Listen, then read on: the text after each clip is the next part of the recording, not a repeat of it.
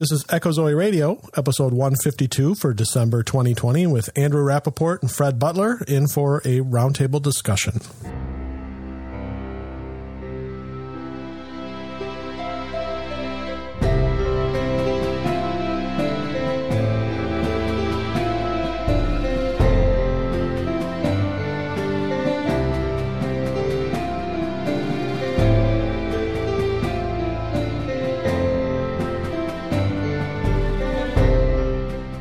Welcome to Echo Zoe Radio, the podcast outreach of Echo Zoe Ministries, where you'll hear about important topics affecting the church today. Our primary goal is to explore a variety of issues while remaining faithful to God and His Word. Stay with us for the next hour as your host, Andy Olson, shares his conversation with this month's guest. Here's your host, Andy Olson. I'm Andy Olson. Thanks for listening to Echo Zoe Radio. This is episode 152 for December 2020 with Andrew Rappaport and Fred Butler. Andrew and Fred are both return guests. There's no formal topic this month. Instead, we have a roundtable discussion, something we've done twice before as December episodes, and we really enjoyed. Topic starters for discussion are the topics that we discussed in the previous 11 episodes from the show throughout the 2020 year. Show notes for this episode are also available at echozoe.com/152. And with that, let's get to the discussion with Andrew and Fred. So Andrew and Fred, we're back to this is our third annual now? I believe discussion. It is, yes. Fred, and Andrew doesn't, he just nods, and this is an audio-only version of the show. I'm not doing video this time, so I'm just going to have to do commentary. Yeah, he's smirking. Makes for great radio. Yeah. You talk about that on So You Want to Be a Podcaster, right? Yeah, I think that's right. Yeah, well, we teach people how to cut out the dead air in post. So you have to make dead air first in order to cut it out. Actually, it's totally like not a great introduction, but yeah, actually the way Colleen and I do So You Want to Be a Podcaster, that podcast is I'll talk. When I'm done, I just stop talking. There's this long pause. Well, then she knows to start talking. And if she doesn't have anything to add, there's a long enough pause. I just start going on to the next subject. And then with one button, cut out all of that silence. Okay. You're doing a YouTube video on how to do that. Wow. Actually, I think I have that video up in... I don't know if I put it up in the training section for the Christian podcast community, but we do have our tutorial section. I don't know. I'm in the Christian podcast community, but I'm not on Facebook, so I don't get a lot. No. I'm talking about the website. There's the members page, and you can get there. Fred can't because he doesn't have a podcast yet. No. But he's got that fancy little white snowball microphone, though, which is really all you need. Yes, that's probably all I need. And a manuscript to read and... Something compelling and interesting. So we've spent already about 40 minutes before hitting record just bantering back and forth, and I'm afraid that now we're going to spend another 40 minutes before we get to topic. And as the host, it is my job to keep the discussion moving. Yes, please. But one thing. I mean, the reason you're not doing video, I just want to verify. The reason you're not doing video is because Fred's real name is a girl's name. Is that right? I mean... He's obviously using someone else. Oh, you mean the Ellie thing? Oh, yeah. Well, Andrew, I wasn't going to tell the name. In this coronavirus world, I've learned identify yourself as Ellie. I've learned a lot about Zoom, Andrew, and you as the host of this meeting can go in and change his name. That is true. I have no idea how to change it. I just know that my daughter uses my computer every once in a while to do Zoom things, and they said, "Oh, it's Zoom." Well, I think I got that on my computer. Why, I don't know. But see if I can make it work. All right, you're the dog face king. That's good. That's a good one. All right. So the way this works is our third annual roundtable discussion is where this is our December episode. The way this works is that we try to get you off track, and we're usually pretty successful. You're usually very good at it. Yeah. Yep. I did realize, for the record, before we get started, I think that I've realized why you invite Fred and I on. Because we discuss your full year of episodes, and you get Fred and I to go. We've already listened to every episode, but then we go in and re-download them all. Right. I got 22. An extra 12 downloads from each of us. Well, there's 11 episodes that we did this year, times the two of you is 22 extra downloads. Yes. And then maybe a few listeners will say, oh, that was an interesting little recap of XYZ episode. So maybe I'll go back and listen to that one again. Mm-hmm. Or I didn't catch it the first time. It sounded interesting. So yeah, it's a sly little secret. Well, you are wearing a Batman shirt, so that must be why. Yep. You can call me Bruce Wayne, though. So we should at least introduce ourselves. My name is Fred Butler. I work at Grace to You. Are you the mailroom guy? He is. And I'm Andrew Rappaport, and I make smart alecky wisecracks on podcasts. But you're good at it. Fred the dog-faced king. What the? He just finally saw the name I changed it to. Oh, you're gonna have some editing work to do, Andy. I am. So the way this works is that we're gonna just talk for, well, it'll probably be a long episode the way we go, and kind of as a basis of discussion is previous episodes. And so to kick us off, we'll talk a little bit about January is going back. It's been a while. Forever. I talked to Jim Tingler of iTech, which was a very interesting organization. That was a pre-COVID episode, by the way. It was. It was kind of. The last time I saw Fred was at Shepherd's Conference, and that was pre-COVID, which just seems so long ago. But COVID had just happened. Yeah, it was just starting, because it was like when I got back that we hit it. But the iTech one was interesting. I hadn't heard of that organization prior. So this was the organization, really, Steve Saint, I think was. Steve Saint, yeah. And that's where, I had read a biography with my kids on Nate Saint. And I thought, it was such a cool story. And I know a lot of people had heard it before I read that with my kids. And, they've heard of, Through the Gates of Splendor and End of the Spear and, the books and movies and stuff. Nate Saint is a very, very well-known missionary from the 1950s that was working in Ecuador as a bush pilot, and was killed by this tribe that he was trying to reach. And then Steve was his son. And I was just kind of sitting around after reading the book, and I think I was out in the backyard having a bonfire, and I had my iPad with me and said, we should look up and see if there's anything more on the subject on YouTube. And I found Steve Saint, and he had a whole bunch of really cool videos, kind of fast forwarded from the 1950s when his father was killed right up to the present day, and growing up in that tribe after his father was killed, and with his aunt and stuff. And that's what attracted me to it, was that cool story. And then they have this interesting organization that sprung up from. Yeah, I mean, that was really neat, the organization, because I hadn't heard about that before your episode.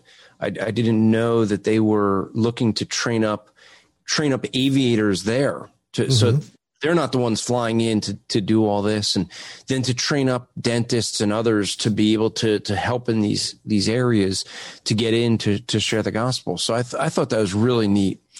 It was an organization I just wasn't familiar with. So I appreciated that episode. Yeah, and that's why the kind of cool angle I thought too was, I think what you're getting at was just seeing that they were seeing the problem with typical missions work, where a missionary goes in and he spends his whole life with an indigenous people, and then when he's gone, then the community just kind of falls apart, because they never really learned how to build a church on their own. And this organization is really built on, really the purpose of missions is to raise up leaders within a community and start churches, not for an outsider to come in and just run it indefinitely. It was also neat. I mean, they are, from what I remember with that episode, it was interesting because they are trying to come up with new ways to get things done, like having the drones to deliver packages instead of sending people in. Mm-hmm. And so they could be in one central place and use the drones to do stuff. That was kind of, a neat idea. I mean, I wonder how that would work for, you think about the way things are with North Korea. I always remember that Voice of the Martyrs would have these balloons that they'd fill with helium, and it was basically the Gospel of Mark. in Korean on a balloon. And there was a time of the year where the wind goes from South Korea into North Korea. So they go into South Korea and they release all these balloons so that the gospel will get into North Korea, as it falls down. I wonder if, like these drones, like just going in and just dropping Bibles, Yeah. Seeing them come up with things where they're more of that training the indigenous people to do things too, with like different ways of, like, these tribes in Ecuador are just so remote that there's no roads there. It takes days and days to hike in from the nearest road. And Nate Saint really got started because he was a bush pilot. He could land, when he first met this tribe, when he was killed, he was landing on a little beach on the side of the river, just putting his plane down, a little Piper. And they're doing things like powered parachutes now and stuff to try to help people get in and out. And yeah, Fred missed it. So that was the one episode that I did not listen to, but I have heard Steve Saint talk at Grace Church about all of this. And I think the time that he came, it was during one of the early times of the Shepherds Conference when they started to revamp those. And he did a Saturday session for all the pastors, and he brought the guy that I think who killed. He killed his dad. Yeah, he was like an adopted father, really. Yeah, brought him there, and he couldn't understand a lick of what he was saying, but he was there shaking hands and welcoming the crowd, and he gave his testimony, and Steve translated it, and so it was interesting. So I'm familiar with their work and what they're trying to accomplish, which is really cool. Yeah, and anybody who hasn't heard the story, the whole Nate Saint story, and then in through Rachel, his sister, and Steve, his son, and it's very, very cool story. Very, and very he was the one that was killed with Jim Elliott. Yeah, Jim Elliott, and there was 5 of them. Roger Darren, and so people are not familiar with Nate Saint. Yeah. And we still kind of continue through. There's a series of these missionary books that we started through our homeschool curriculum. It's a couple that writes tons of these books, and we've read which books are they? They're the I want to say Christian Heroes. I'm familiar. I know what you're talking about. Yeah, I think I've seen them. The Bengies. I think the Bengies. They're usually small. They're kind of short. They're not huge. Yeah, the 150 to 200 pages. Yeah, something like that. Yeah. We've read Corey Ten Boom and George Mueller and Hudson Taylor, and there's like 30 or 40 of them. Fred Butler. That one was the one that was really exciting with my life. I'm sure. The story of Fred Butler's life. The dog face. Lots of people were, and they were. What it's like to run the mailroom at Grace to You. There's stories there, I'm sure. Yeah. So I'll skip a little bit. In February, I had Bob DeWay, and we talked about Ephesians. He had been and still is preaching through Ephesians. So we had a discussion in February about Ephesians.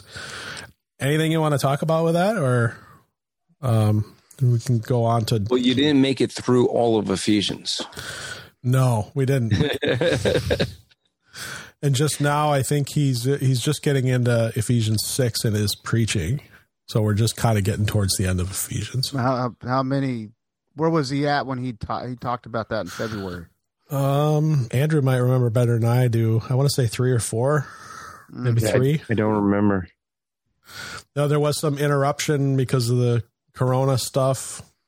I think he got out of it a little bit. We were doing Zoom church for a couple months, and he does at our church. We have 2 preachers, and if one preaches and the other does adult Sunday school, and I think they were focusing on their Sunday school books while we were kind of in the spring when we were doing Zoom church. So that slowed us down a little bit. But I want to say we were in Ephesians 3 or 4 back in February. Yeah, it was a good discussion, and, it was provided a good overview of the book, even though, obviously you didn't get to every chapter like you planned, but That was because there was good discussion. Yeah. So I did like that one. I appreciate it. He gave a good background of Ephesians, just the book itself, and that's necessary whenever studying a book of scripture, to know the big picture, to know the cultural background, to know what's going on. A lot of people, when they get study Bibles, they don't read those first couple introductory pages that describe the book. And yet that's so helpful for people to know, hey, we're going to dig into this book. It's good to know the background, to know the history, to know the people that this was written to. I would even encourage folks to, one of the things you can do for your devotional is just find some pastor or somebody that's written well on some book of the Bible and just kind of read their commentary on that book. So that way you're getting to know, someone who's reliable. Is not going to teach you a bunch of higher critical nonsense and gobbledygook, but I would recommend John MacArthur would be someone. My friend. How do you Cameron, spell that? Oh wait, are you being biased? Being in his church, is that it? But Martin Lloyd-Jones and his 8 volumes on Ephesians that he preached through the book. No, my friend Cameron just recommended, one of the things he's doing is I work with Cameron Butel at Grace to You, and he's been going through. He started in Matthew, and he's working his way through every John MacArthur commentary on the New Testament. He goes, I've never really read them. I've studied out of them occasionally for sermon prep, but I just want to read them, as my devotionals. And so he's in the book of Luke. I think he's somewhere in the middle of Luke somewhere. So that was a good challenge. I picked up his commentary on 1st and 2nd Thessalonians. I'm kind of reading through that, maybe a page or two here, and just kind of reflecting on what the book is about and what the text is about. But doing something like that helps you to kind of get an overview of a solid book that you want to read, and encourage, helps you in your spiritual growth. I think it's much better than just doing some kind of bland devotional. Yeah, I was just going to say that too. That it can be. Maybe it's just because it's a nice change, but you get used to doing like your through the Bible in a year plans. A lot of people do, or where they're just going to sit down and try to regularly read. Well, it's easy for your mind to start wandering, and you just kind of blow through it because that's your habit and that's what you want to do, and you want to check it off of your to-do list and whatnot. But it can be a lot more fruitful to just pick a book and really get to know the book and get some read it over and over again. Yeah. One of the things that's really helpful to me many years ago is to memorize books, not just verses. I mean, memorize a whole book. Take a small book. I think I started with Titus, but to memorize a book of the Bible, you really have to get to know the outline of the book. So, you go through, right now I'm preaching through Mark. And one of the things I do is, and this was actually from one of the pastors there at Fred's church, got me onto an app that will play. You could have different voices and different translations through scripture. And so basically every day I'm going through the entire Gospel of Mark every day in audio. That actually helps me as I'm preaching, I'm right now in Mark 6, but I have the idea where I'm headed, and it's just that constant context that is helpful. And it takes about, I play it, I think at the most I could do is double speed. And I know, and Andy makes fun of me because I listen to podcasts at triple speed. But it takes me about 20 minutes to get through the Gospel of Mark at double speed. Yeah. I don't know how people do it. I can do a little bit of fast speed.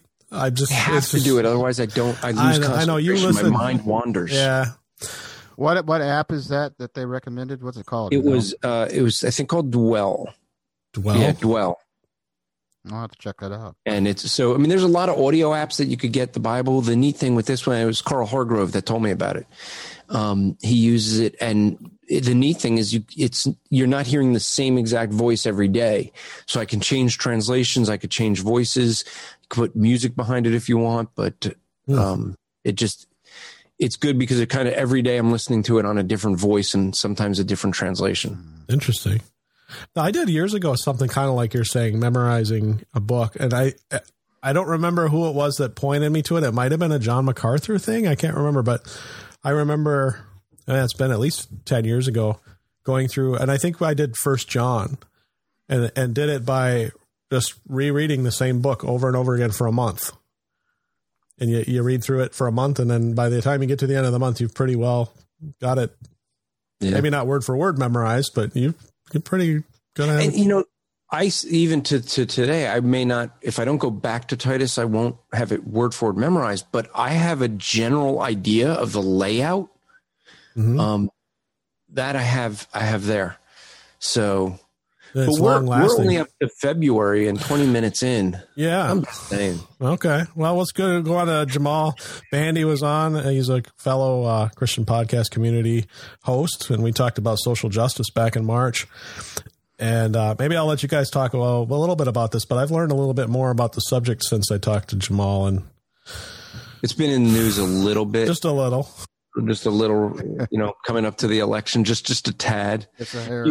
And actually, you talk more. You talked about social justice. I remember you guys got into a discussion of Trump that was interesting. I mean, he has for folks who don't know maybe what social justice is, maybe there's some that don't remember the episode or didn't hear it. But, if you think about Black Lives Matter, which I'm sure everyone's heard of, that's social justice. They're trying to right the wrongs of perceived oppression that they have.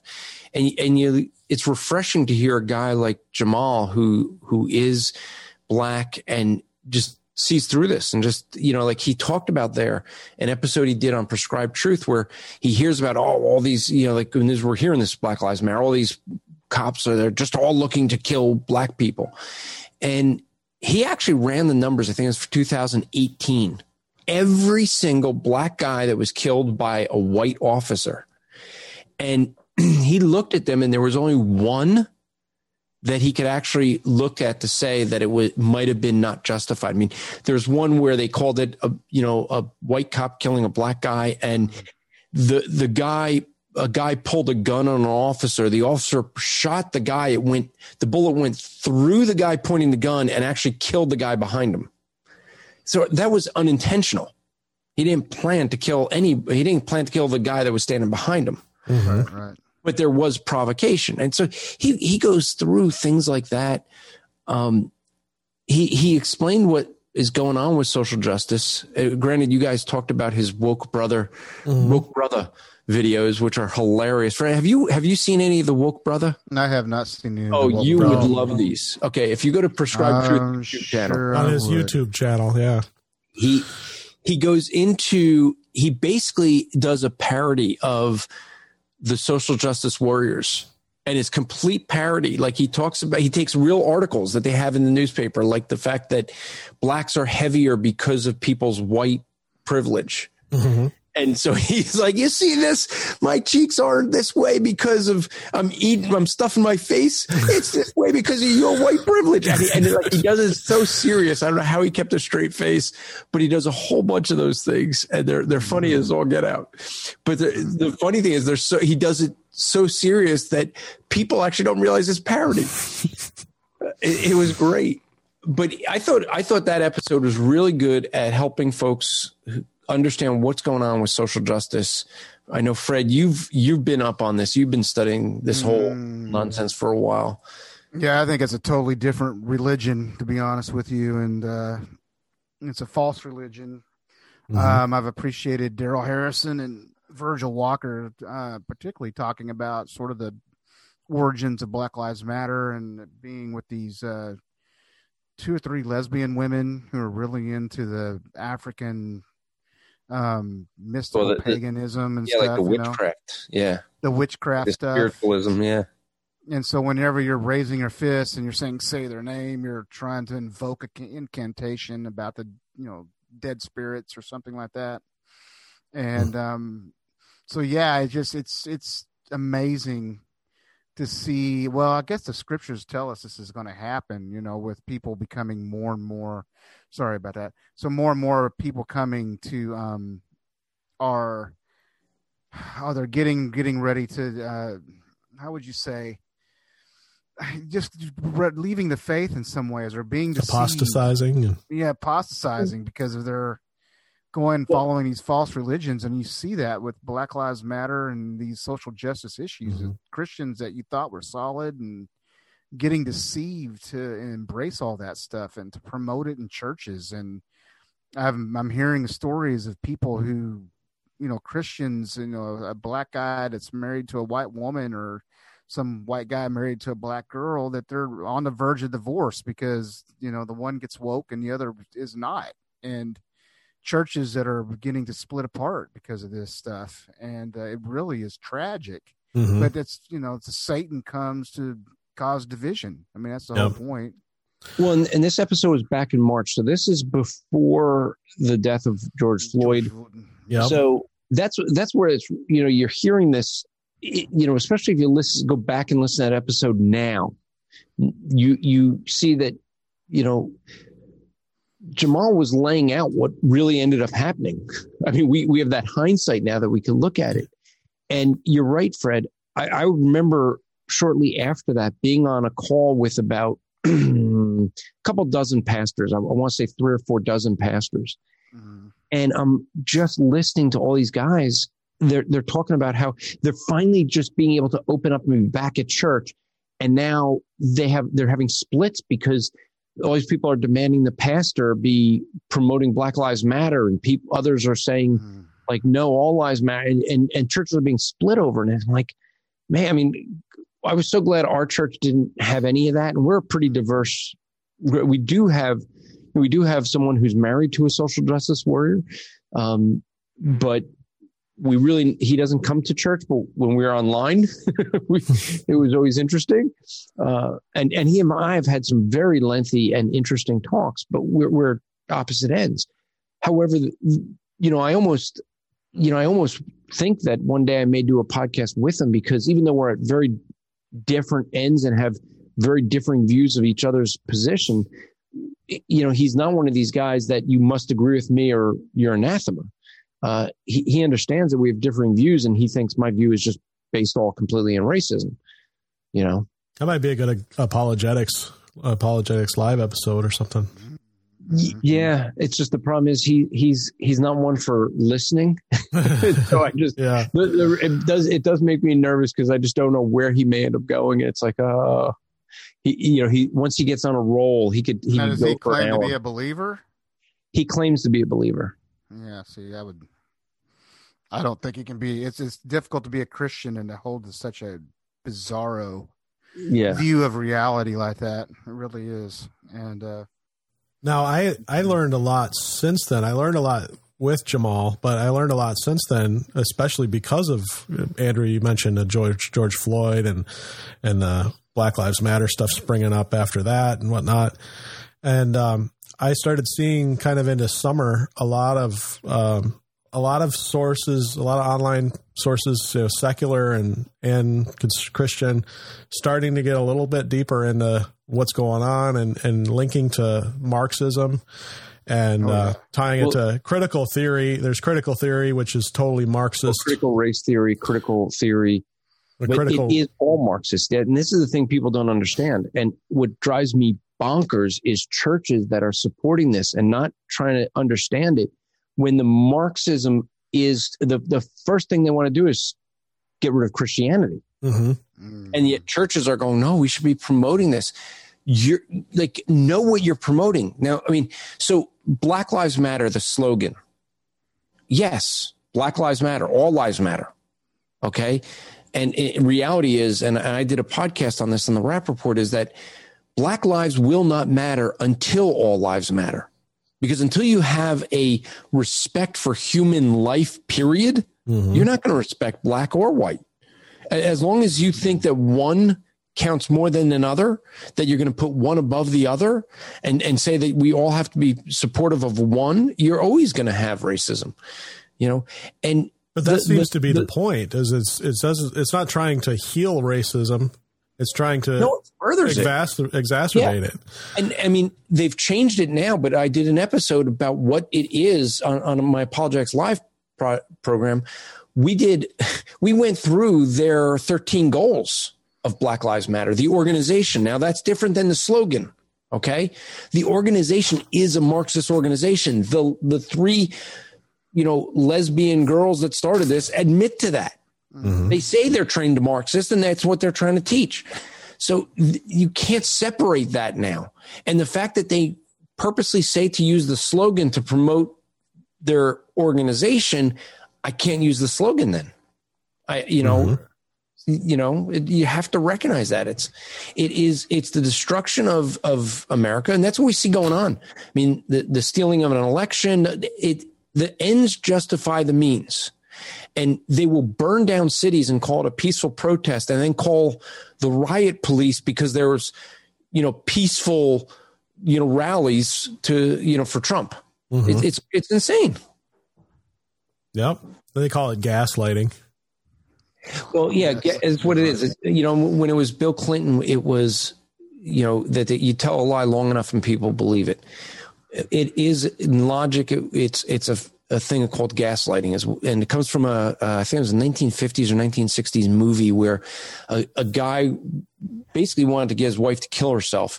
So he drove her nuts. He just kept turning the gas light down and telling her it was up, or turning it up and saying it was down. And she just lost her mind.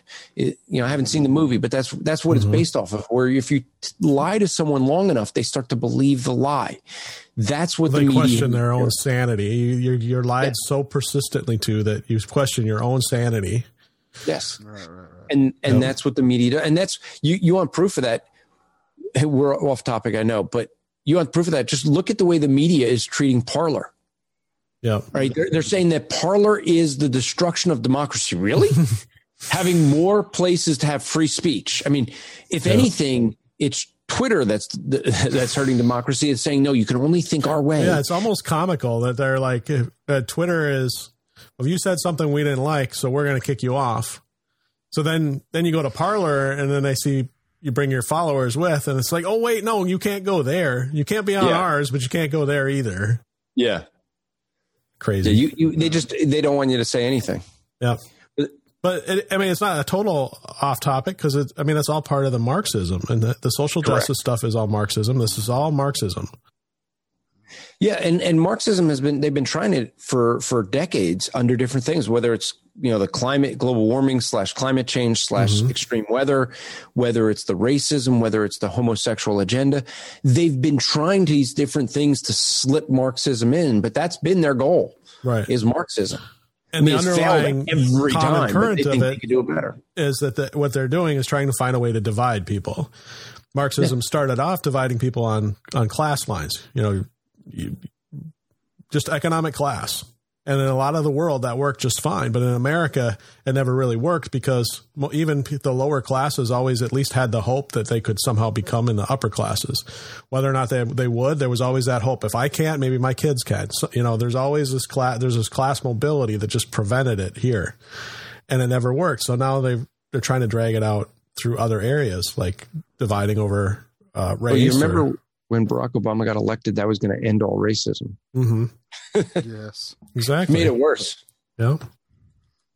Now, and then in April, I had Ryan Hobbina, my good friend and one of my board members, on, and we talked about the Noahide laws. And yeah, that one was kind of interesting too. I did listen to that one, and I wasn't really sure what he was trying to get across. If he was trying to encourage it, or I don't think so much he was encouraging. I think he was saying it's there, and if it's presented to you, it's usually these. So I didn't get to whether or not he thought it was a good thing or a bad thing. Well, it's a form of proselytizing. I took it that he was informing people to be knowledgeable of this, because the Noetic law, and I know he said Noahide. In Judaism, I've always heard it referred to as Noetic. Mm-hmm. But the Noetic law are these laws that are from Noah, therefore they're universal for everyone. Now, where this gets played into, or where you're going to hear this the most in Christianity, is going to be in the Hebrew roots or the other mm-hmm. Torahism type of movements, where this is the first step into Torahism. If you don't know what Torahism, there's a book, right. Torahism. I did a podcast both on Apologetics Live and Rappaport with the author, but it's a term he came up with to explain all the different varieties of people that put themselves back under the law. And this is one of the ways they do it. They start with the Noetic law. Right. So it's a Judaizing type of tool. But so Ryan was talking about it as if somebody comes up and is trying to proselytize their Judaizing, that I think he was kind of showing that you can use it to flip it around and show what the gospel is.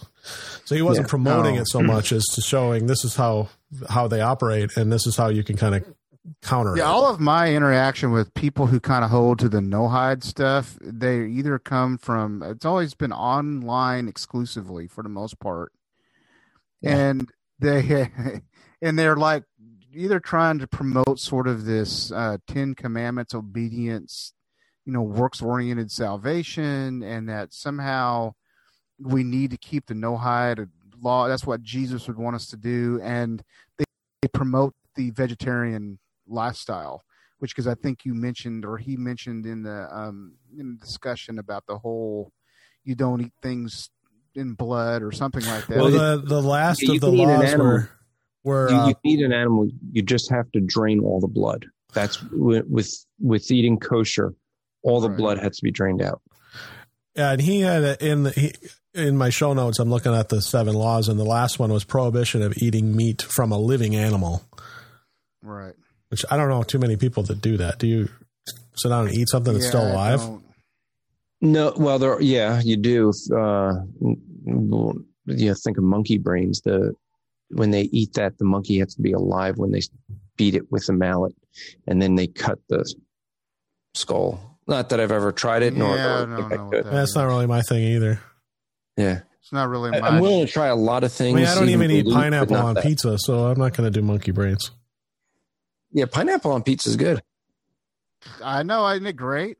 I know. I don't understand these haters. Yeah, I don't get that either. I used to be a hater like that. Shrimp and pineapple, excellent. All right, you do your thing. Fred prefers it raw. He likes the raw fish. No, I'm not a raw fish. I want my fish cooked.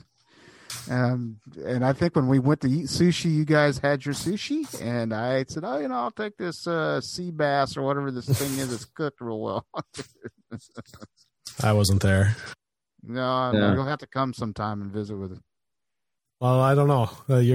Your governor scares me. I don't know. A lot of governors scare me, but yours is near the top of my list. My own is scaring me now too. Right. But, you're sure. So Chris and I we called it a discussion cornucopia. We had a few different topics we talked about. Well-being of pastors, gospel and the global pandemic. So this was kind of getting into the Corona era. And then talk about Elf, the movie. No, I think that's him and James White have a feud going on. Elf. Yeah. About Elf, the movie. Well, so with that one, although it wasn't entertaining, you guys, I didn't get to hear what the other topics were that you didn't discuss since you went to your. I threw away my show notes because that was in what month was that? May. I don't have the show notes anymore, so I don't know. I don't remember.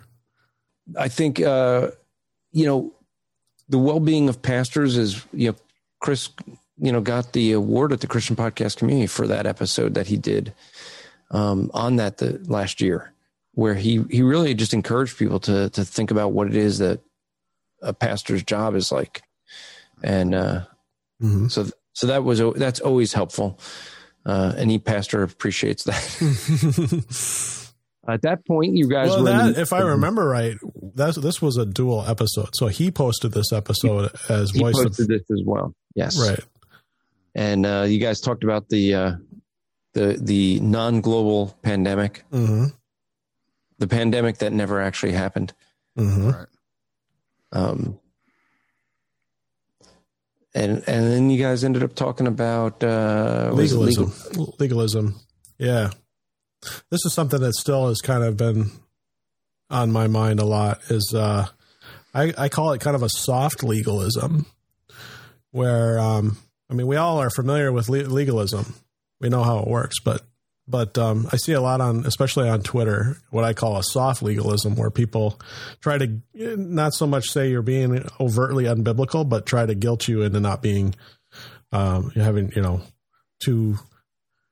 not focusing in the right direction exactly like they want you to. And right. So, it's really hard to describe, but I call it soft because you're a softie. It's subtle. It's a little bit more subtle than an overt, like no dancing type legalism or no wearing jeans legalism. Or you're not as passionate and animated about my issue that I think you should be as passionate and. Well, yeah, there you go. That would be a softer. It could be a soft legalism, where they're not saying they're not anathematizing. Why aren't you outraged about this like I am? Yeah. Tweeting furiously about and then that kind of ties in with a later episode I did, the one with Justin Peters on discernment and how that whole discernment thing, just that interjects some soft legalism and some hard legalism. There was a line that Justin used. We're jumping several months ahead, but that's okay. The line that Justin used that was so great is, he said you guys were talking discernment and discernment ministries. And he said, there's some people who, if they didn't have someone to go after, they'd be upset. And I've seen that, like people that actually look like, they're sad. There's no one to go after. Like they get so excited about, finding dirt on people that if they don't have anyone to go after, they feel sad. And it seems that there's some people that way. And I thought that was a great point that he made. They'll go after, people who are good brothers in the Lord. Yeah. Because it kind of going back to what we were saying before is because you don't see this view like I see it. And I've got the right perspective and you're not approaching it like me or whatever it is. And so that person gets blasted. These brothers get blasted. And, it's ridiculous.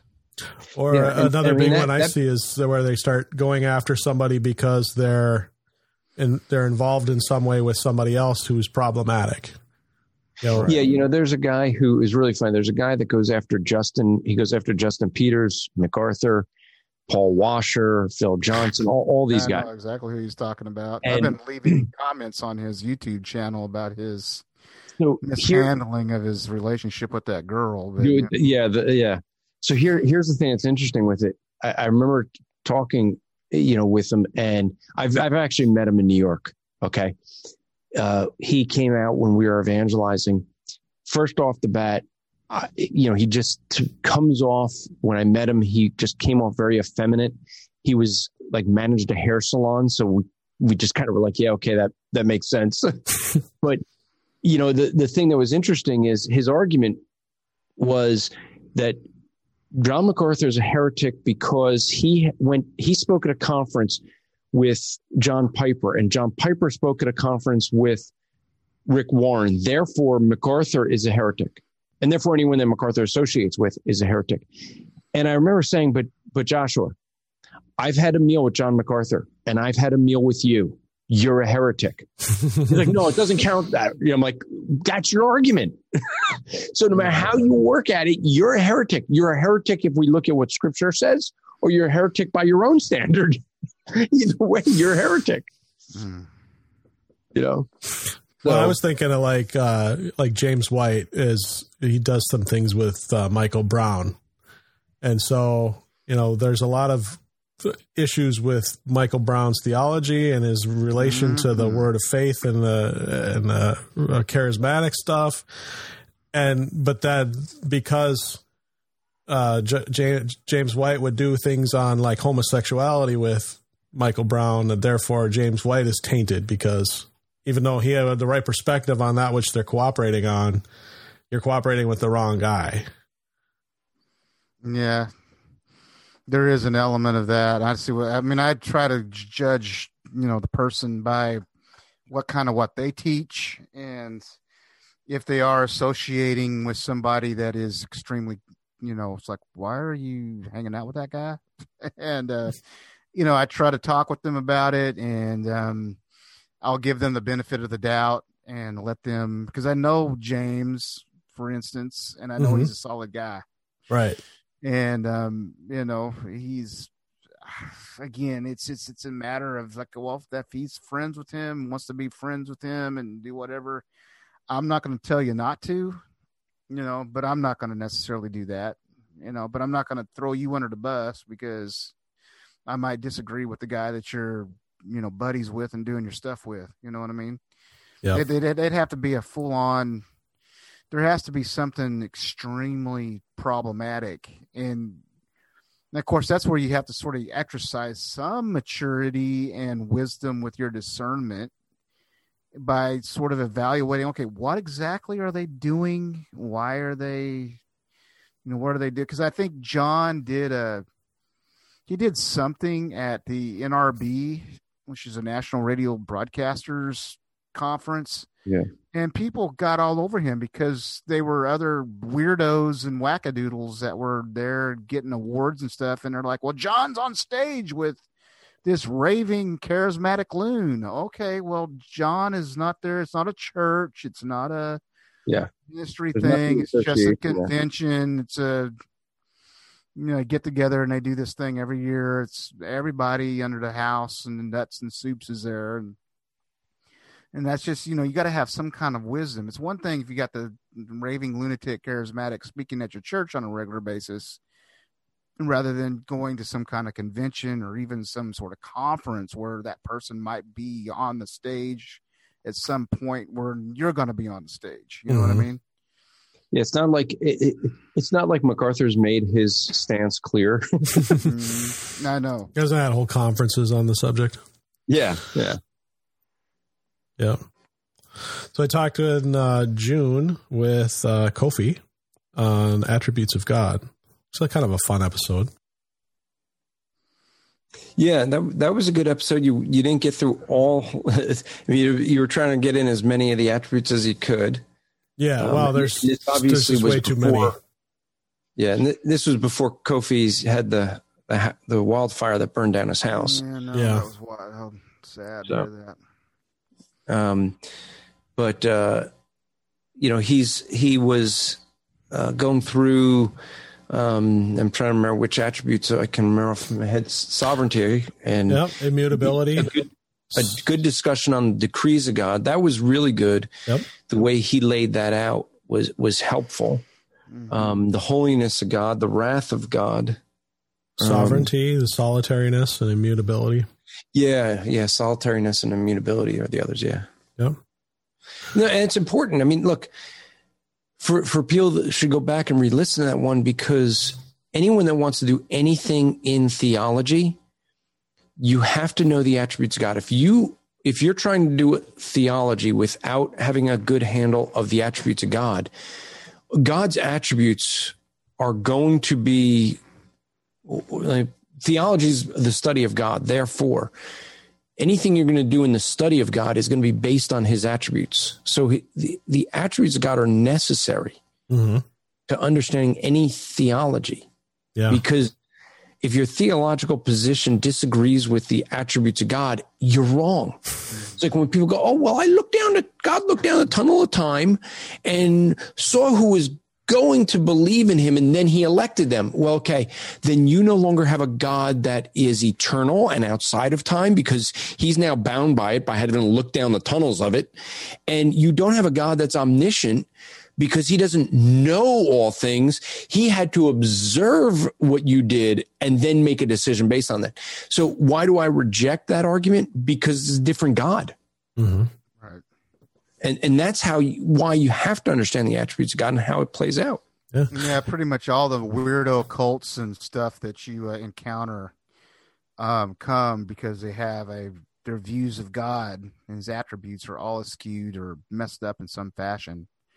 And, you're absolutely right about that. If you don't have a solid take on who God is, biblically informed understanding of God, you get into all kinds of error. All of the major heresies stem from some guys strange views of who Christ was, who God was, and his decrees, all of that stuff.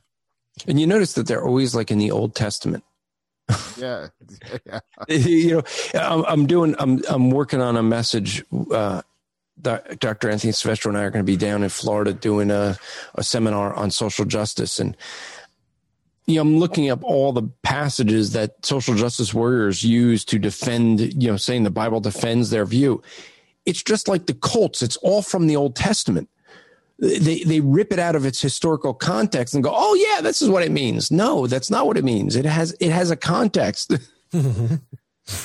which fits, actually, that kind of fits into the episode you did with Gabe Hughes, because context the next came up there. Yeah. Yep. Now, before we go to that one, I just wanted to point out on the attributes of God that if you go into that show and the additional resources, the first listed item on additional resources was an ebook by A.W. Pink, which was the basis of our discussion, and that's why that's number one. But then the second one was your series on the Rappaport, because you did a whole series on your daily podcast on the attributes of God.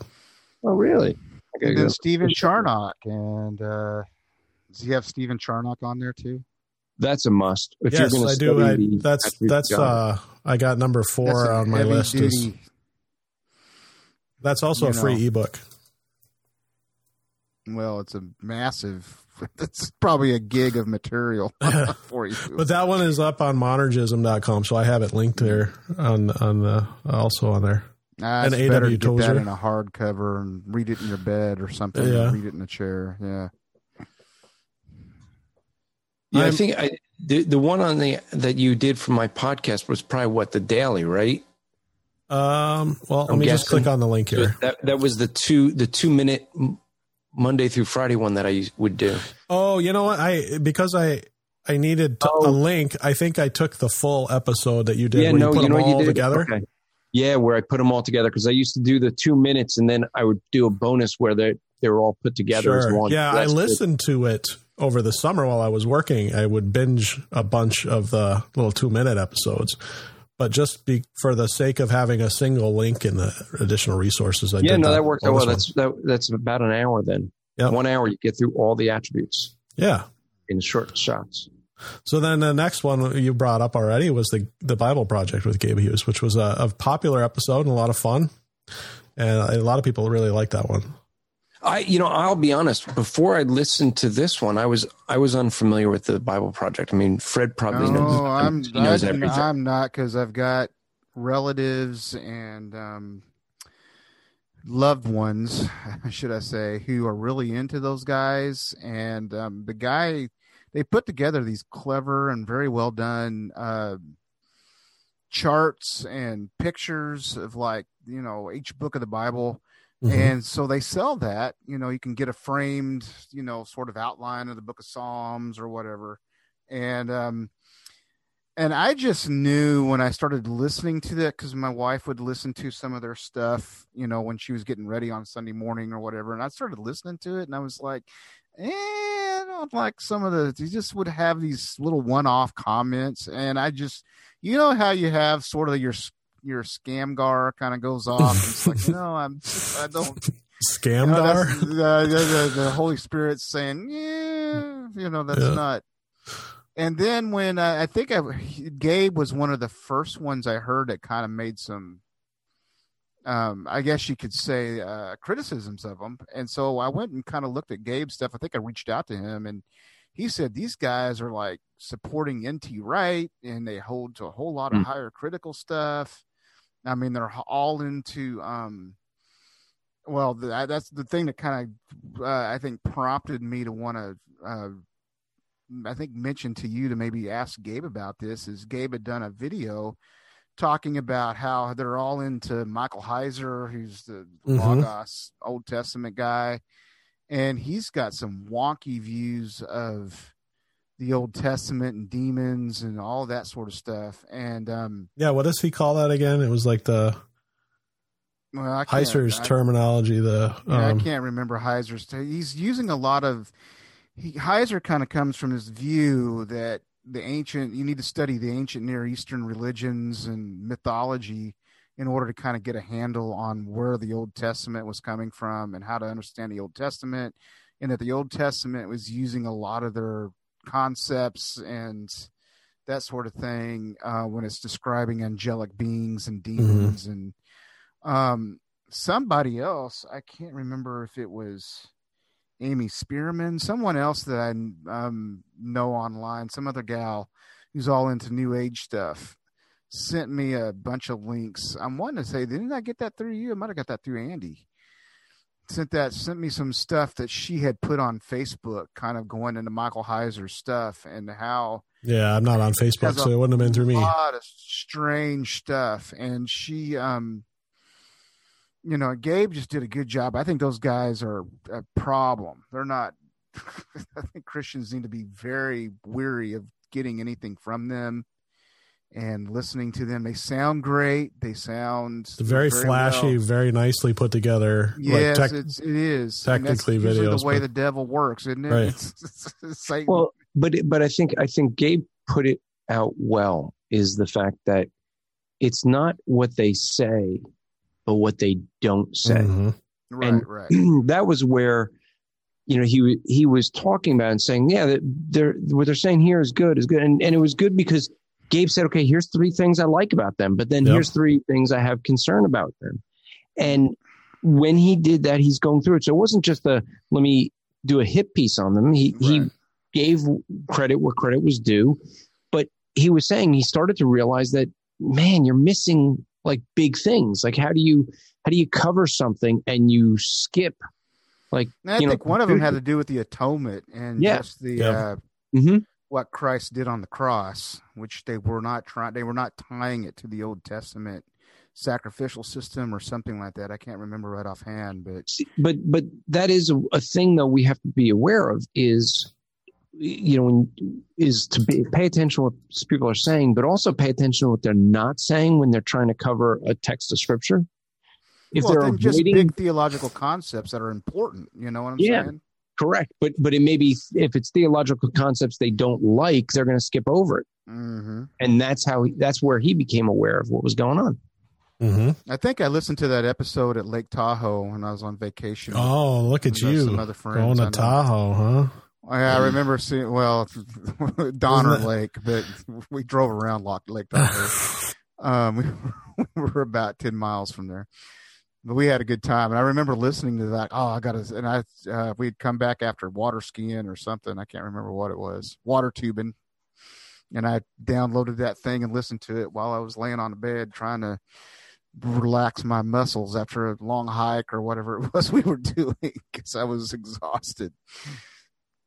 So, I'm really curious to get you guys' thought on the discussion with Eric Dalma in August on the made in the image of God thing, because that was one where I was kind of exploring a theological angle, and he was there to try to be my guardrail and keep me from going off into heresy. Okay, so remind me, I don't know if I remember hearing that one or not. So the basis of this was August and Eric Dalma, and he's my pastor, and the basis of it was just exploring this idea of what does it really mean to be made in God's image, that we're made in the image of God. Mm-hmm. And I was kind of exploring this consequence where if we are made in God's image, that makes sin much more weighty than we ever imagined before, because anything we do reflects on him and his character. So if we sin, then we're saying to the creation that this is what God is like. And kind of, in a way, saying all sin ultimately ends up being blasphemous, because we're not only committing a sin that's out, we're doing things outside of God's nature, but we're then testifying to creation that that's who God is, when in fact it's not. Right. Well, it's a slight against his holiness and his otherness. Right, but it's not just to damage his law or to go, to disobey and to do that which he says is wicked, but it also tarnishes his name and his image. Right. And because we're saying, because we're made in his image, we're blaspheming by saying this is who God is. If we commit adultery, then we're saying God is an adulterous God. If we steal, then God is a thieving God. And if we kill, God is a murderous God. Right. Yeah, but when we say that we're made in the image of God, that means that we have those attributes which are communicated to us, that theologians would call communicable attributes, those that we share in common. That's what makes us in the image of God. Now, there's different ways of breaking down the attributes. I choose to take the perfections of God or the attributes of God, and there's those that are for deity. God alone has omniscience, right, omnipotence, omnipresence, all the omni attributes. Yeah. I mean, there's others that only God has.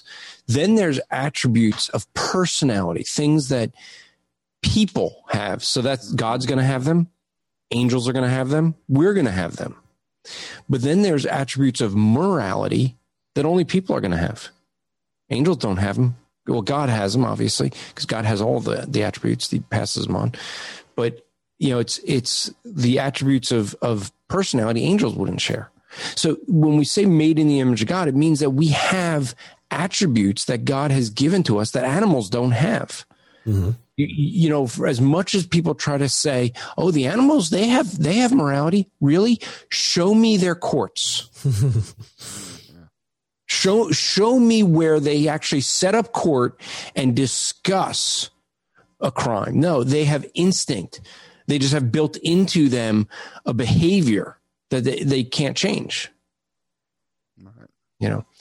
And so when we speak of the image of God, I think, it's one where I think this is an area, and I think this episode was good because it was really giving some definitions around things.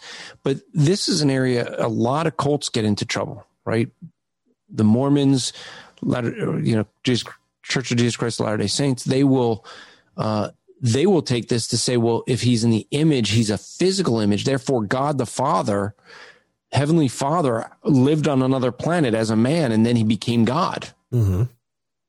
And Jesus lived on this planet, and he's going to become God. So it's really, it gets us some craziness with this. Now, one of the other areas, and I don't think you brought it up on your show, but the other area with this that people get into is they start saying that we're all made in the image of God, so we're all God's children. No, John 1:12 disagrees with that. Only those who know Christ have the right to be called a child of God. And so the image of God is an important topic. Mm-hmm. Your next episode wasn't that important, though. I think Fred has a better way we could discuss that. Well, I did. Yeah. We talked to Alan Kirshner about his documentary on problems with pre-trib. Now, I'm a pre-wrather when it comes to eschatology, tribulation view, and you guys are both pre-trib. So no, we're both biblical. No, you said you're pre-trib. I'm kind of actually ambivalent about that. Like I was saying before we started, and we were going to mention this, is just, I can squabble with you, I guess, about the timing of the rapture. I really don't care so much about when that happens. Mm-hmm. What I'm more concerned about is the all-mill, pre-mill, post-mill kind of divide. And the reason why I say that is because your hermeneutics and how you approach scripture define how you're going to understand those prophetic eschatological passages. And I'm seeing more and more, and this is something that just gets under my skin, where you have these neo-reform guys, God love them, and they're in their eagerness to defend covenant theology and all that stuff. They have no problem just turning everything in the Old Testament into some kind of spiritual type, and everything is about Jesus. And if you challenge that, somehow you're deficient, or you somehow don't love Jesus enough. So if you tell them, like, legalism. I know. And so, for example, usually the big hinge, for example, is how you understand David. It's like, well, on David fought Goliath. That's really, it's not about you. It's about Jesus fighting you're the cowering Israelites over there on the hill, and you're fighting Goliath. He's fighting, the sin and the devil. And I'm like, that story has nothing. It's stories about God elevating David in the nation of Israel so that he would become the right king over Saul. That's what that story is about. It has nothing to do. God put him on public display for the Israelites to see that they had a true champion who followed God. And to try to start then pouring into all this meaning about, oh, this is all about Jesus and this is what this story is really about, and rereading the whole entire Old Testament, that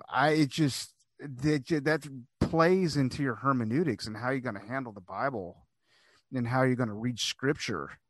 And there's just more and more in recent years, guys are getting publishing books on this, and they just find it completely okay to reinterpret the entire Old Testament according to some New Testament paradigm, and so that everything in the Old Testament is about Jesus. There was a book I remember getting recommended to me. It's about how every judge is a type of Christ. And I'm like, really? Every judge is a type of Christ? And I'm just thinking about Shamgar and, Ehud stabbing the guts of, the king there. And I'm like, okay, every one of those guys, Gideon in his sort of adulterous sort of way, or Japheth sacrificing his daughter. I mean, that's the type of Christ. I mean, seriously, or the whole story in chapter 19 about the guy that's, basically gives his wife or his concubine out to be raped all night to these gang of hoodlums, and, it causes a civil war in Israel. It just, I just was just kind of floored that they would have this approach to the Bible.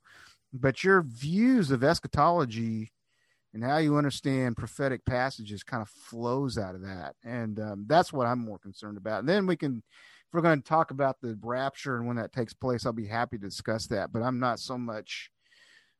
as concerned about your view of that as I am that at least you have the right view of how the people of God are explained throughout the Old Testament and everything. So that's sort of my rant. Wanted to get that off my chest. Do you feel better now? I do. I can sleep now. Is it therapeutic? It's therapeutic. It's cathartic. Yeah, I should do something sometime on those more generalized millennial views and stuff. That'd be a good topic. I tried to get into get Alan to come back. Alan's got good stuff on millennialism. And I think we've talked about maybe doing that sometime. Alan moved closer to home. He used to be in New Jersey, and now he's moved back he's in Wisconsin, not that far from here. So we're talking about maybe doing more stuff together in the future. Andrew's just kind of like checking the clock and like, are these guys going to wrap up soon? Or I got work to do. I'm just not actually all that interested in end times scenarios. Yeah, I'd rather talk Justin Peters. The next. Well, we already did, but we could come back again. Well, you can never talk enough good about Justin. So just for the record. Yeah, we talked a little discernment. We've already talked a little bit about that with the discernment with Justin. Yeah, he said that was a good episode, and I always try to catch all the stuff that he's on, and when he's speaking like that in various podcasts, just to kind of hear his take on stuff. And he was probably one of the original guys who started doing discernment ministry, and in a sense that he's evaluating many of these key ministries, I guess you could say, or key pastors and individuals who have major footprint in the evangelical world. I mean, probably not in our immediate circle of friends, but obviously in the broader American landscape of, wild-eyed Christianity in some respects, and just not just talking, trash about the various personalities, but just what the health and wealth guys taught as far as the gospel. That was always a concern with him. And I remember some of his original DVDs talking about that were so helpful in understanding, okay, it's one thing to see Benny Hinn waving his coat and knocking people down. It's what he's teaching that is a problem, we need to address. Yeah, well, if you really like his stuff, Fred, I don't know if you've seen his latest video that came out, I think today. he's finally, after like 2 or 3 years of having a podcast with old episodes, he's finally going to start recording some new episodes starting in December. Will that be on YouTube? I don't know if it'll be on YouTube, but I do know it'll be at the Christian Podcast Community. Okay. But the video you just referenced, was that on YouTube or? The video's on YouTube. Yeah, the video is on his YouTube channel. Okay.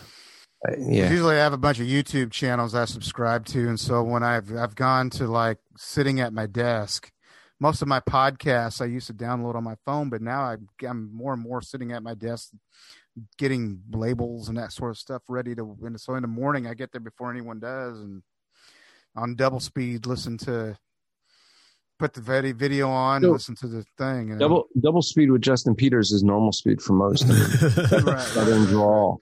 I know he's all slow and everything like this. Yeah. Anyway. Andrew, but that was good. It's always good to have Justin talk about discernment, because there's two guys that do discernment well, is Todd Friel and Justin Peters.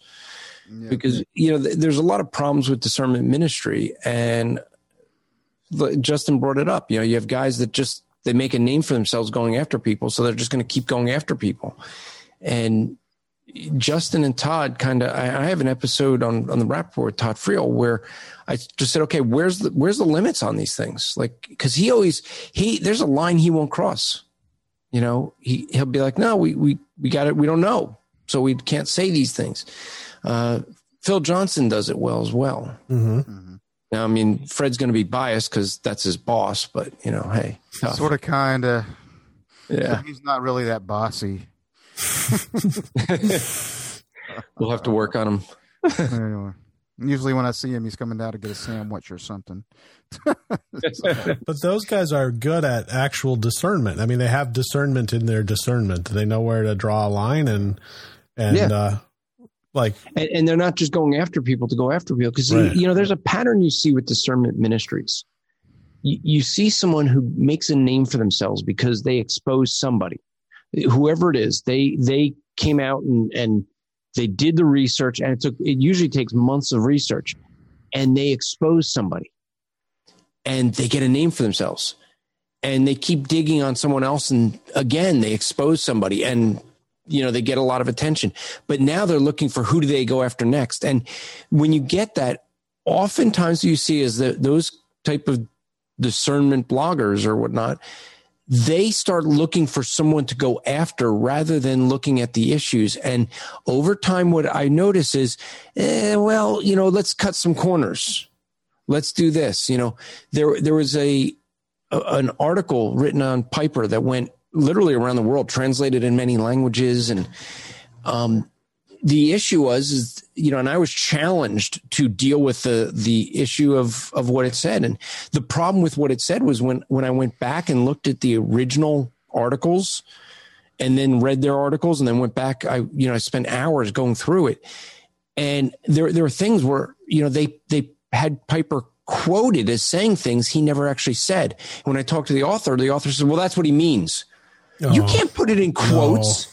And the quote was something like, Piper said, works are necessary for salvation. What he refers to is sanctification, the process of sanctification. And, in that final judgment, those works are going to play into our sanctification. But his quote was, works are necessary for salvation. And they said, quote, works are necessary to earn salvation, unquote. Now that's a very different statement. Right.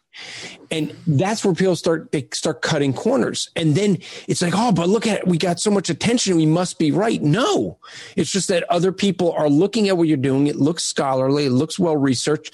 But when someone like me comes along and does original research, it goes, no, this wasn't done well. In fact, it's slander because you're misrepresenting what the guy is saying. They're even having him say the exact opposite of what he's saying. And so, I mean, I'm not defending Piper because I think Piper's major issue is he tries to be so nuanced all the time that he creates confusion, and then he tries to be more nuanced when answering the confusion. Just be clear. Just, not play the games. But he gets himself in that trouble. But, and a lot of people don't understand what he's really arguing is is someone he studies a lot and understands. That's Jonathan Edwards, because a lot of his talk of final salvation is from Jonathan Edwards and his writings and his battle that he had in his day on the same issue of the issue of, works and regeneration and sanctification. So, this is the thing I see with some of these discernment bloggers is they just start cutting corners. Then once they get to cutting corners, some of the guys just give up and they just decide they know better than everybody, and they just outright lie about people. Mm-hmm. And then they're the ones that people need to be discerning. A great example is the one we mentioned earlier. That what is YouTube is Joshua's YouTube. Servius Christus or something. Yeah, Servius Christus. I mean, he's a complete sham. He doesn't attend church. He doesn't believe in pastors or deacons. I mean, he doesn't believe what the Bible says about church. But he knows better. He knows better than God. Is what it comes down to. And so, what does he do? He makes tons of money slandering solid brothers like Justin Peters and Phil Johnson and John MacArthur and Paul Washer. Just slams them. Well, we're an hour and 15 and counting, and we only got one left, though. November, Chris Drew, we talked about assurance of salvation, which was really timely for me. Were you questioning your salvation? No, it was just with this. Was it all because of the election? The election did it to you. Yeah. It gave you such anxiety. Not you were like, election. I need the assurance of my salvation because Trump might not have won. Yeah. Well, it was only, I think, 2 weeks ago that I recorded that with him.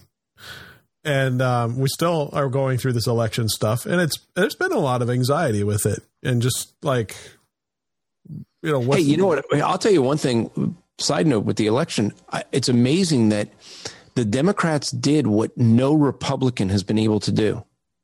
Fire up the conservative base to get out and start protesting like liberals. I mean, the liberals don't, the people that protest don't work all day, so they can be protesting all day and night. But those of us that actually work can't get out and do things. But I'm seeing these crowds. They got like 800,000 people in DC for a rally that came from all over the country. It's like, wow, Yeah. No. So, I mean, the Republicans haven't been able to do that. So when I say timely, that stuff, it's really anxiety inducing, but getting my mind focused back on where, eternal things helps that. Well, and the doctrine of assurance is often confused because people mistake the assurance of our salvation, which is the knowledge of our salvation, that emotional feeling of it, versus eternal security that when we're saved, we're not going to lose that. Yeah. There is a difference between those two doctrines. Right. Definitely. But one does kind of help work with the other. Well, sure, because the thing that helps our assurance of salvation is the knowledge that once we're saved, we can't lose it. Mm-hmm. I mean, two books of the Bible are helpful for this, right? 1 John, which deals with the whole issue. That's the whole theme of the book. That's the theme of the book. Yeah. And then James. And people don't often think about it, but what is James about? It's all these different ways of testing genuine faith. Mm-hmm. Right. So when you examine your faith and you realize, yes, I have a genuine faith, then you can go to 1 John and go, and therefore I'm assured in my salvation. Mm-hmm. And that's why, so many of your scripture references there, 1 John 2:3, 1 John 3:14, 1 John 5:13. I mean, so much of that, right? It was throughout the episode because 1 John is the book when you're struggling with your assurance, that feeling that you're saved. Mm-hmm. And usually you lack that feeling because there's typically some sin in your life that you've been giving yourself over to. Fred, you're contemplating there. Do you have a sin you want to confess, or no? He really likes bacon. He's got an issue with bacon. I know. He puts it next to pineapple on his pizza. No, that probably would be good. Actually, pineapple and bacon is pretty good too. Yeah, I think I'm going to try that. That sounds good. I'm going to have to try that. Papa John's has a really good barbecue pizza, and so we just switch it up with bacon and pineapple. We used to make when our kids were still in our house, we used to make our own pizza, and that's why we toss whatever sounded good on it. So yeah, we're going to be doing that here soon. Maybe for Thanksgiving, since I'm not allowed to do anything else for Thanksgiving because the tyrants are locking down on holidays. Then maybe my wife and I'll make a bacon and pineapple pizza. I'll have to see about that. But by the way, side note, did you guys notice, like in New York, where you couldn't celebrate Resurrection Sunday? That was like, no, that's bad. You're going to kill people. You couldn't celebrate Passover because that's bad. You're going to kill people. But in New York City, where you weren't allowed to have anyone inside a worship center, house of worship, they actually set up 75 places during Ramadan to get halal food. Like, they can cook on their own. They actually had government workers. I didn't hear anything about that. Oh, yes. They had government workers providing food, and the mayor was like, we have 75 places out for you to get halal food. Contact here to find where to go. And then before Ramadan, they actually went into mosques to put tape around where they could kneel in prayer. And I'm like, wait a minute. They can enter their house of worship for prayer with no masks, but going to church or synagogue, you're killing people. I know. Well, that kind of hypocrisy is everywhere. Yeah. Been here and Andy, don't get us started on this one, Andy. You're going to work us up into a heart attack. I think I'm having one right now. Well, we need some assurance, Andy. Yeah. So we should talk about that episode. I thought we did. We already but the biggest problem is you guys were quoting from the Westminster Confession. You should have quoted from the because Bible. Chris is a Presbyterian, and that's right. But a lot of that stuff is in, all of that stuff really is also in the 1689 London Baptist too. So, but being a Presbyterian, he's convinced that they got it right the first time, I think is how he put it. Yes, I agree. They got it right the first time. It's called the Bible.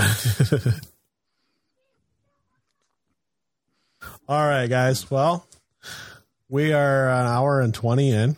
So, and if people have listened to this the long, very end here, holy cow! Well, they're probably listening holy about cows. They're probably listening at 3 times, like Andrew does. They are. That's what it is. We sound much more intelligent when you play us back at a faster speed. Like we know what we're talking about. Yeah. Or there's another thing that happens. Actually, when you play at higher speed, and this is how I teach podcasters to play their podcast at least at double speed, because if you say like a lot, you pick it up on double speed or triple speed. So if you do that a lot, you actually sound less smart. See? Mm-hmm. Okay. I'll have to try that. I'll try that later. I'd like to try that, yeah. And if you really want, Chris Hahn holds at triple speed. It's fun. Okay. I don't know if my listen to Voice of Reason Radio at triple speed. It's really good. Yeah. I mean, see, the reason is because Richard's story is from the South. So at triple speed, he sounds the way most normal people sound at triple speed, because he's got that, Southern drawl and slow speech. So what would you set the speed at if Richard interviewed Justin Peters? Would you do like 3. a 6 speed? Well, I can't get a 6 speed, so yeah. See, the thing is, when I listen to podcasts, Andy, if I'm listening, and if I'm listening at like 1 or 2 speed, my mind will start to wander. They say things, and I start thinking about other things. So if I'm listening at triple speed, I don't have the cycles to have my mind wander, and I actually pay attention more to a podcast. Okay. My podcast player won't go triple speed. He just goes to 2 times. That's about it. Yeah, that is the reason I won't change my podcast player. It's called Downcast. You use Downcast? Downcast. And it's one of the only ones I know that will go triple speed. Really? And Fred, what do you use? You're an Android guy, right? Dogcatcher. I use Dogcatcher too when I'm on my phone. I love Dogcatcher. Yeah. It's great. Yep. It took a while to get over that, everything, it kind of goes bottom up. Yep. But But I thought you could switch that. Can't you switch that? Yeah. Settings? No, you can. I got dog catcher so many years ago, though. I went before you could do that. Right. So that's probably the closest one I've found that mimics. And is it still like iPod kind of thing, you know?